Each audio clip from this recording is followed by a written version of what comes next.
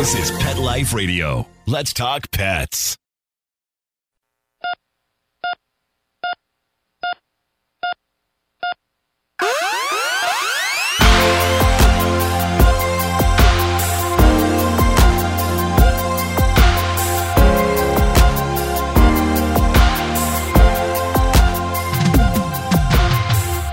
Welcome to ER Vet on Pet Life Radio. I'm your host, Dr. Justine Lee, and I'm a board-certified veterinary specialist in emergency critical care and toxicology.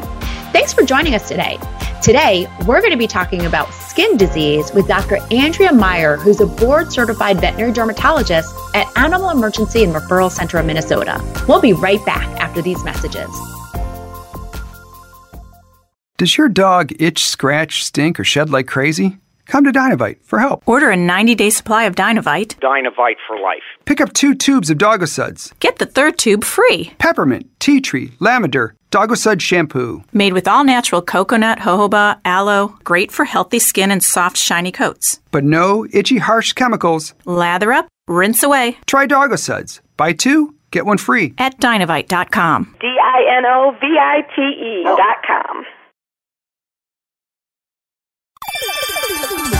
Let's Talk Pets on PetLifeRadio.com.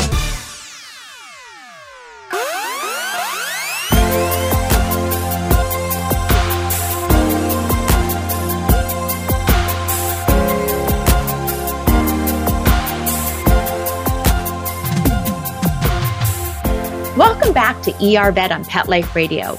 We're really excited to speak with Dr. Andrea Meyer, who's a board-certified veterinary dermatologist. And I always really appreciate board-certified veterinary dermatologists because I don't know anything about skin. So Dr. Meyer, thank you so much for joining us today. Thank you, Dr. Lee. It's a pleasure to join you. So I am a veterinary dermatologist in the Minneapolis area, St. Paul. I work at Animal Emergency and Referral Center of Minnesota over in Oakdale, Minnesota. And I am pleasure to join you guys today. So since our audience doesn't know where you trained, I was wondering if you can give us a little bit of background about what sets a veterinary dermatologist apart from a regular veterinarian who treats skin disease. Where did you train? What made you a board-certified dermatologist? Awesome. Great question, Dr. Lee. So I did my veterinary college at the University of Minnesota. Then I did an internship at VCA Aurora in Berwyn outside of Chicago for a year. And then I did a 3-year residency at the University of Minnesota. And then I did my board certification in California. And so that is what makes us a veterinary dermatologist. So we have about 12 years of additional training overall after our high school education. And so that's kind of what sets a board certified dermatologist from those that are veterinary practitioners. Well, thank you. So the first thing I wanted to ask you, what are the most common skin problems that you see in dogs and cats, and especially as a board-certified dermatologist? So I primarily see itching. So the first thing we see with a lot of our patients is they come in for itching and scratching and biting and rubbing and rolling. And sometimes it can be really, really a subtle change where they just notice that the dogs aren't sleeping as well, they're waking up in the middle of the night, or sometimes these kiddos are just absolutely miserable and they're just hurting themselves from itching. And so the most common reason that we see for itching can be something as simple as fleas. Sometimes we'll see mites, but most commonly it's actually allergies. So either food or environmental allergies can be the primary cause for them to be itching. And it's not uncommon for a lot of these patients to also have a rash. So we'll see bumps and lesions and crusts and kind of a poor hair coat even from these areas of rashing. And those are oftentimes secondary to a bacterial infection. And so a lot of times when we see these cases, we want to address both the why they're itching. So whether it's with a food trial or with it's from allergy testing or even for symptomatic therapy. And then we also want to see if they have a secondary infection. So do they have a yeast infection? Do they have a bacterial infection that's causing their itching to be super miserable or causing them to have lesions on their skin? Now, what are the top causes of itchiness that you may see? And is this stuff that my general veterinarian can treat at their clinic? A lot of the common reasons I see are for food allergies, environmental allergies, fleas, and sometimes even ear infections. The infections are usually secondary to allergies. So I always recommend if your dog starts to itch, your cat starts to scratch, or even to overgroom, so they're grooming more than they should, contact your primary care veterinarian or local veterinarian. And there's lots of options these days. And if that doesn't seem to be helping, they may recommend having you seen by a board-certified veterinary dermatologist to see if there's additional testing we need to do or additional therapies, because these days we have so many amazing options to keep our pets comfortable. So there's no reason for your pet to be itchy, scratchy, bitey. We can figure out if it's a food allergy, is it a protein that we can kind of eliminate from their diet? If it's an environmental allergy, can we test them to see, is it a pollen or grass or tree or dust? My own dog's allergic to cats, so he's absolutely miserable when he sees a kitty, which is pretty heartbreaking for me. We have him on allergy shots, and he does fantastic. So now he can see cats, he can interact with cats, and he can have a great quality of life. In the animal ER, I oftentimes will see pet owners coming in, even at 2 a.m., because their dog is itching. And I used to always think, why are you paying an expensive ER fee to come into the middle of the night into the ER? And then my own dog ended up having what we call atopy or hay fever. And I realized it is super annoying when your dog is licking and scratching in the middle of the night. So a lot of times I'll actually see something called hot spots in the ER. And I was just wondering if you could explain, what does it look like? How do we treat it? And is there anything pet owners can do at home when it comes to treating a hot spot? Hot spots are so frustrating for a lot of dogs and for their owners, because a lot of times these dogs are painful. A hot spot, or acute moist dermatitis, which some of us call it too, is where they've actually eroded the top layer of their skin. Whether it be because of a bacterial, like a simple staph infection, which we treat very commonly, or if it's just because they have been scratching and biting and chewing that they've eroded that top layer of the skin. And the reason it's so miserable for these kiddos is because that's where all of your nerve endings are. It's where all of your tactile touch is. So how you can feel and touch and sense the world. And so when you erode that layer, you really hurt a lot of nerves. And so these guys can be excruciating painful. And so they can really attack and hurt their skin. And it looks scary. So a lot of the signs what we'll see is you'll have a big erosion almost on your skin. So kind of it'll be really moist and exudative, meaning it'll be just really kind of gross looking. They'll have crusting potentially, so it'll be kind of a slime over the top of the layer, and it'll be really red. And it can be anywhere from by the ear, which might indicate an ear infection. It could be over the sides. And sometimes it can be caused by something as simple as a really dense coat. So like if you think of like a Great Pyrenees or a Newfoundland, and they've been sitting outside and they just don't sweat like normal. And so they can get this kind of moist lesion on their skin, and that can cause really a strong irritation or even a bug bite. But a lot of times they're also caused by an allergy. So that's why they're itching in the first place, or flea sensitivity, where they're really itching and scratching, and it's just gotten to the point where they've eroded that top layer of the skin and caused a lesion. And so things you can do at home to try to help prevent having to do that really expensive emergency visit. Unfortunately, putting a cone on, getting them to stop hurting themselves, protection, a barrier protection. And so trying just to let the lesion heal so that they don't have to have this erosive or really big lesion on them. Two is if you're able to, as an owner, just to clip the lesion. Be very careful not to cut the skin. But if you have a clipper like a man uses for shaving, like an electric clipper, you can try to clip the hair so that it's open and it can breathe. The lesion can kind of heal over. And you can try putting even some topical medications that your veterinarian may have prescribed previously for these kind of lesions. So touching base with your veterinarian to have some medications at home if you know you have an allergic dog that has a tendency to get really itchy, or if he's had a history of a hot spot before. And so you look at that Newfoundland that gets really kind of these thick hair coat mats, and they can start to kind of cause these lesions underneath. Having something at home that your veterinarian can prescribe. And the biggest thing is trying to avoid the itching in the first place. So this doesn't happen. So you don't have to come to the ER if possible. And so talking to your veterinarian about finding the primary cause for the lesion in the first place. So whether it be your dog is itchy and you want to do a food trial, or your dog is itching and you want to do allergy testing, or even symptomatic therapy. Sometimes they can prescribe medications that are even given as an injection at the veterinary hospital, or given as an oral medication that you give at home to keep your dog and cat comfortable so those aren't coming up, so you don't have to end up in the ER. Doing frequent bathing, so bathing once, twice a week for an itchy pet can really help keep the skin healthy, keep the skin from getting infections if you have the right kind of shampoo. And touching base with your veterinarian to determine what is the best shampoo to use for your pet so that they're not getting these bacterial infections and these lesions. And when they do come up, trying to catch them as early as possible. So hopefully it's not 3 o'clock in the morning. So if you have the ability, you can see it start coming up, like he's just focusing on that one area.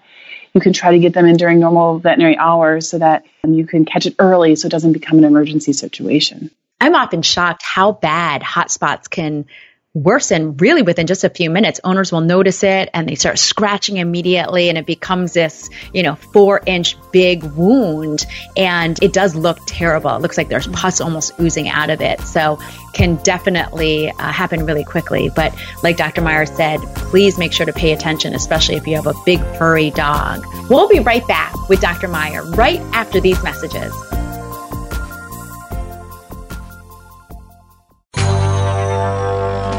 It's DesignerPetSweaters.com. Hand-knitted designer sweaters for your precious pup or cool cat. Beautiful couture patterns for your pets, including custom-knitted formal wear, casual wear, yachting, and even sports-themed. Many designer pet sweaters include feathered tammy hats, top hats, and a lot of sparkle. Each sweater includes leg loops, front paw sleeves, and leash opening. Visit DesignerPetSweaters.com to order your four-legged fashions today. Large or small, we fit them all. DesignerPetSweaters.com. Let's talk pets Let's talk pets on Pet Life Radio. Pet Life Radio. PetLifeRadio.com.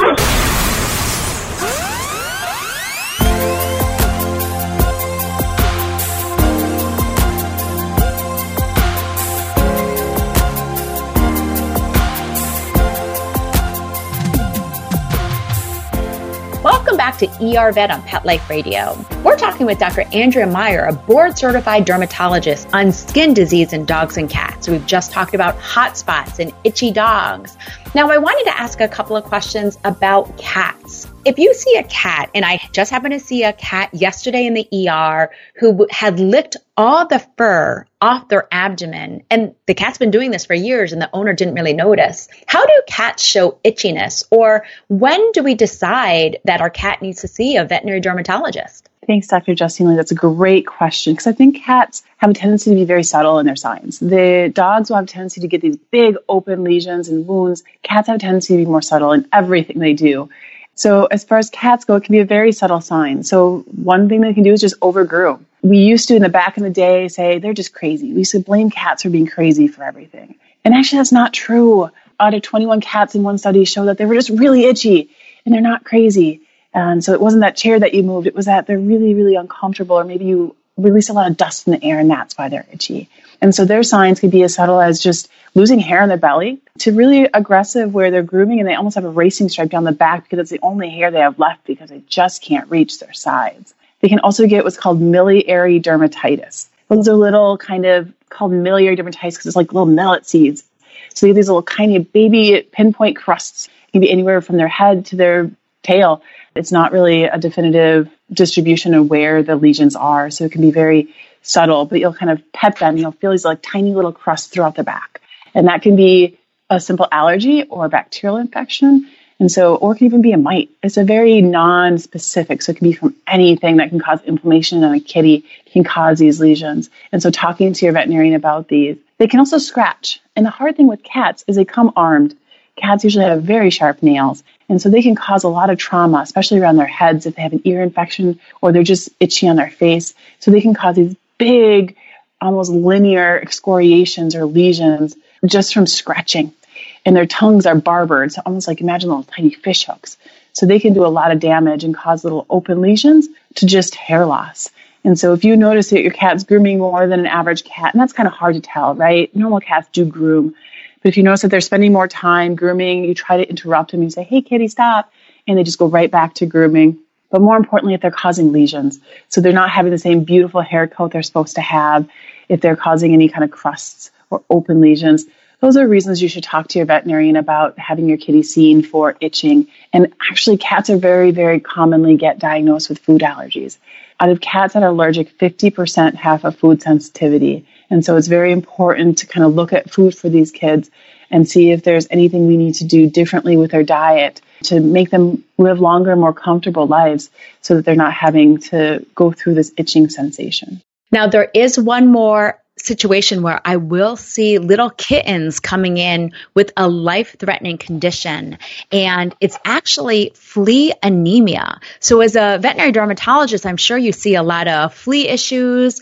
I'm still surprised that owners don't have their dogs or cats on flea and tick medication, because it can be a potentially life-threatening problem, and especially in small puppies and kittens. I've seen some kittens come in with a red blood cell count that's really only a quarter of what a normal cat should have. And that's because all the fleas are sucking out the blood.